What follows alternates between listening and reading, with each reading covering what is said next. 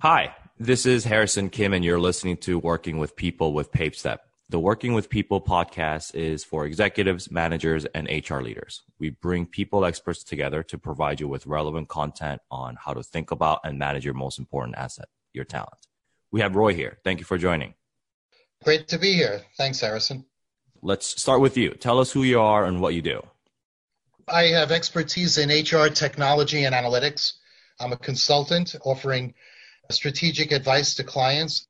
I'm an educator. I teach in the Masters of Human Capital Analytics and Technology program at NYU.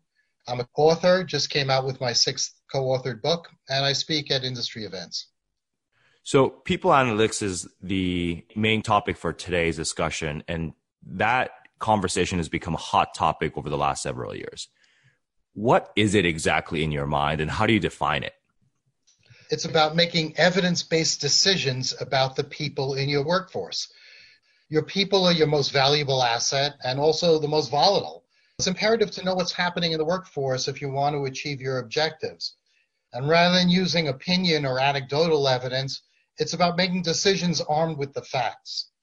The co-founder of Netscape, Jim Barksdale, once famously said, "If you're bringing data, we'll look at the data. If you're just bringing opinions, we'll go with mine."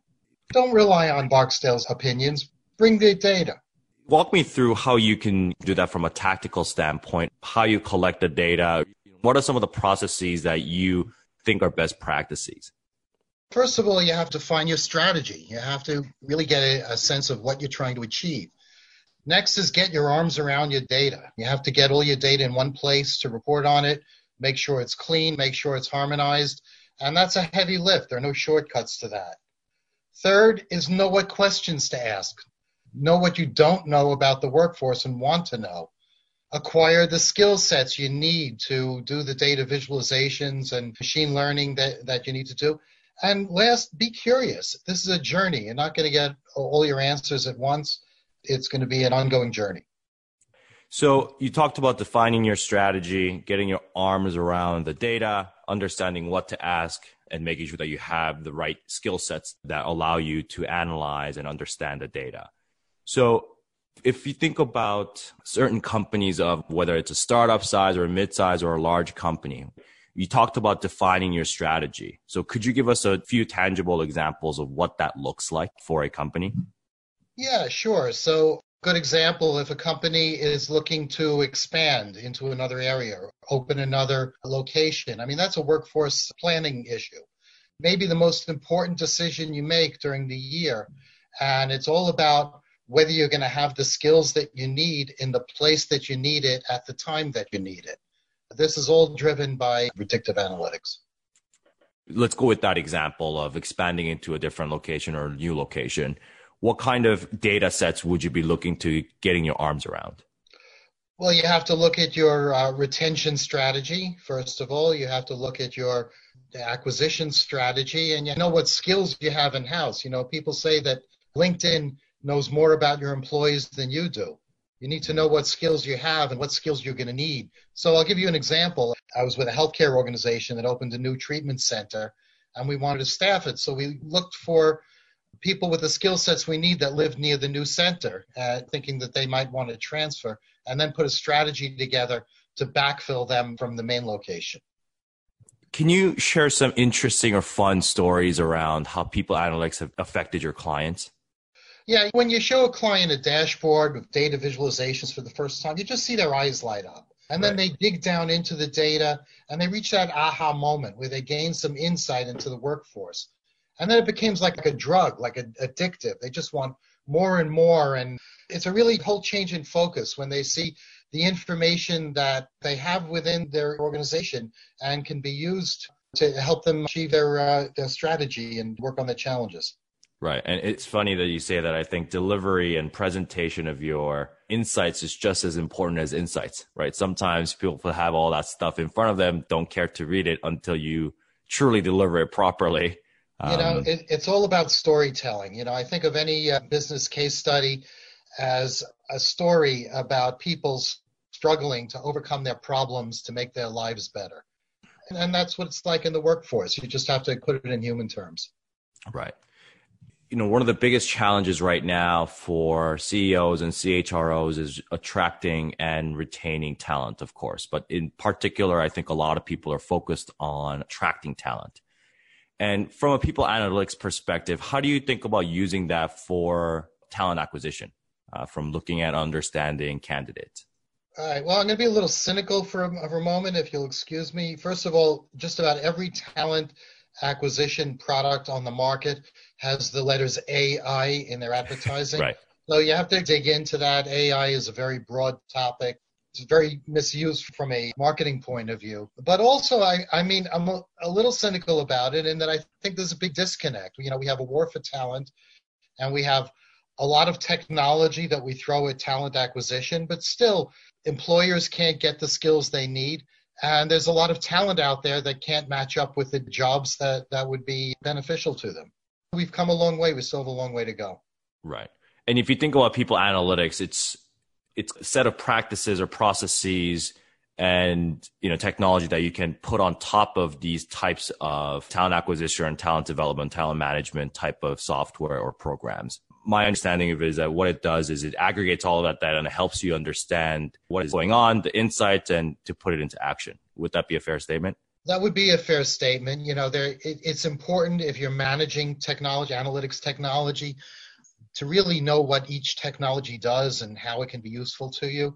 And I also wanted to say that we're kind of at the cusp of a confluence of factors, and we're on the precipice of unleashing very powerful technologies. A lot of machine learning and deep learning techniques rely on computer speed and data. And because of the web and the Internet of Things, we have a lot more data than we used to. And computing power has just taken off. So we're really in the infancy of this.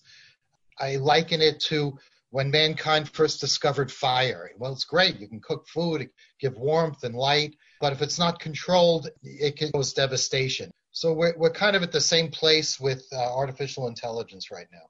Right. And there's a lot of talk whether people or organizations are even ready. Yeah. Well, what are your thoughts on that? Well, we have to be a little forward thinking. We can't be reactive. There are issues now with algorithmic responsibility, algorithmic bias.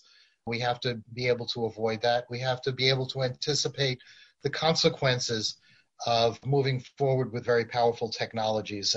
And the future is in our hands. If we control this badly, we're heading toward a dystopian future. If we handle it well, then it could be a great benefit to mankind. Right. And it's back to people analytics processes and programs. Where are the low-hanging fruits for current organizations today where they can really use the data that they have and take the first few steps using people analytics to see some real results? Yeah, I think data visualizations, because that could be done with the data that you have in-house coming out of your HR systems. You don't really need data scientists to do any regression analysis or AI processing or machine learning or anything like that. There's a lot you can get from just cleaning your data, getting it all in one place, and that's not easy to do. But once you do, you can really get some insights into the workforce by drilling into the data and finding out what's happening and finding out why it's happening. I mean, it's interesting because once you put stuff on the graph, whether it's turnover, whether it's productivity, whether it's people's preferences, whatever it is, and you break it down into demographics or generation or location, there's a lot of interesting correlations and causations that you can find. Having the ability to collect that data, clean it up, and visualize it as a first step is pretty powerful. Yeah, and analyze in an iterative fashion. So if you have a chart that shows turnover, that in itself really tells you nothing. So you really have to dig in and go through the journey. You may find that your hypothesis is invalid, but you may discover other things about the workforce along the way.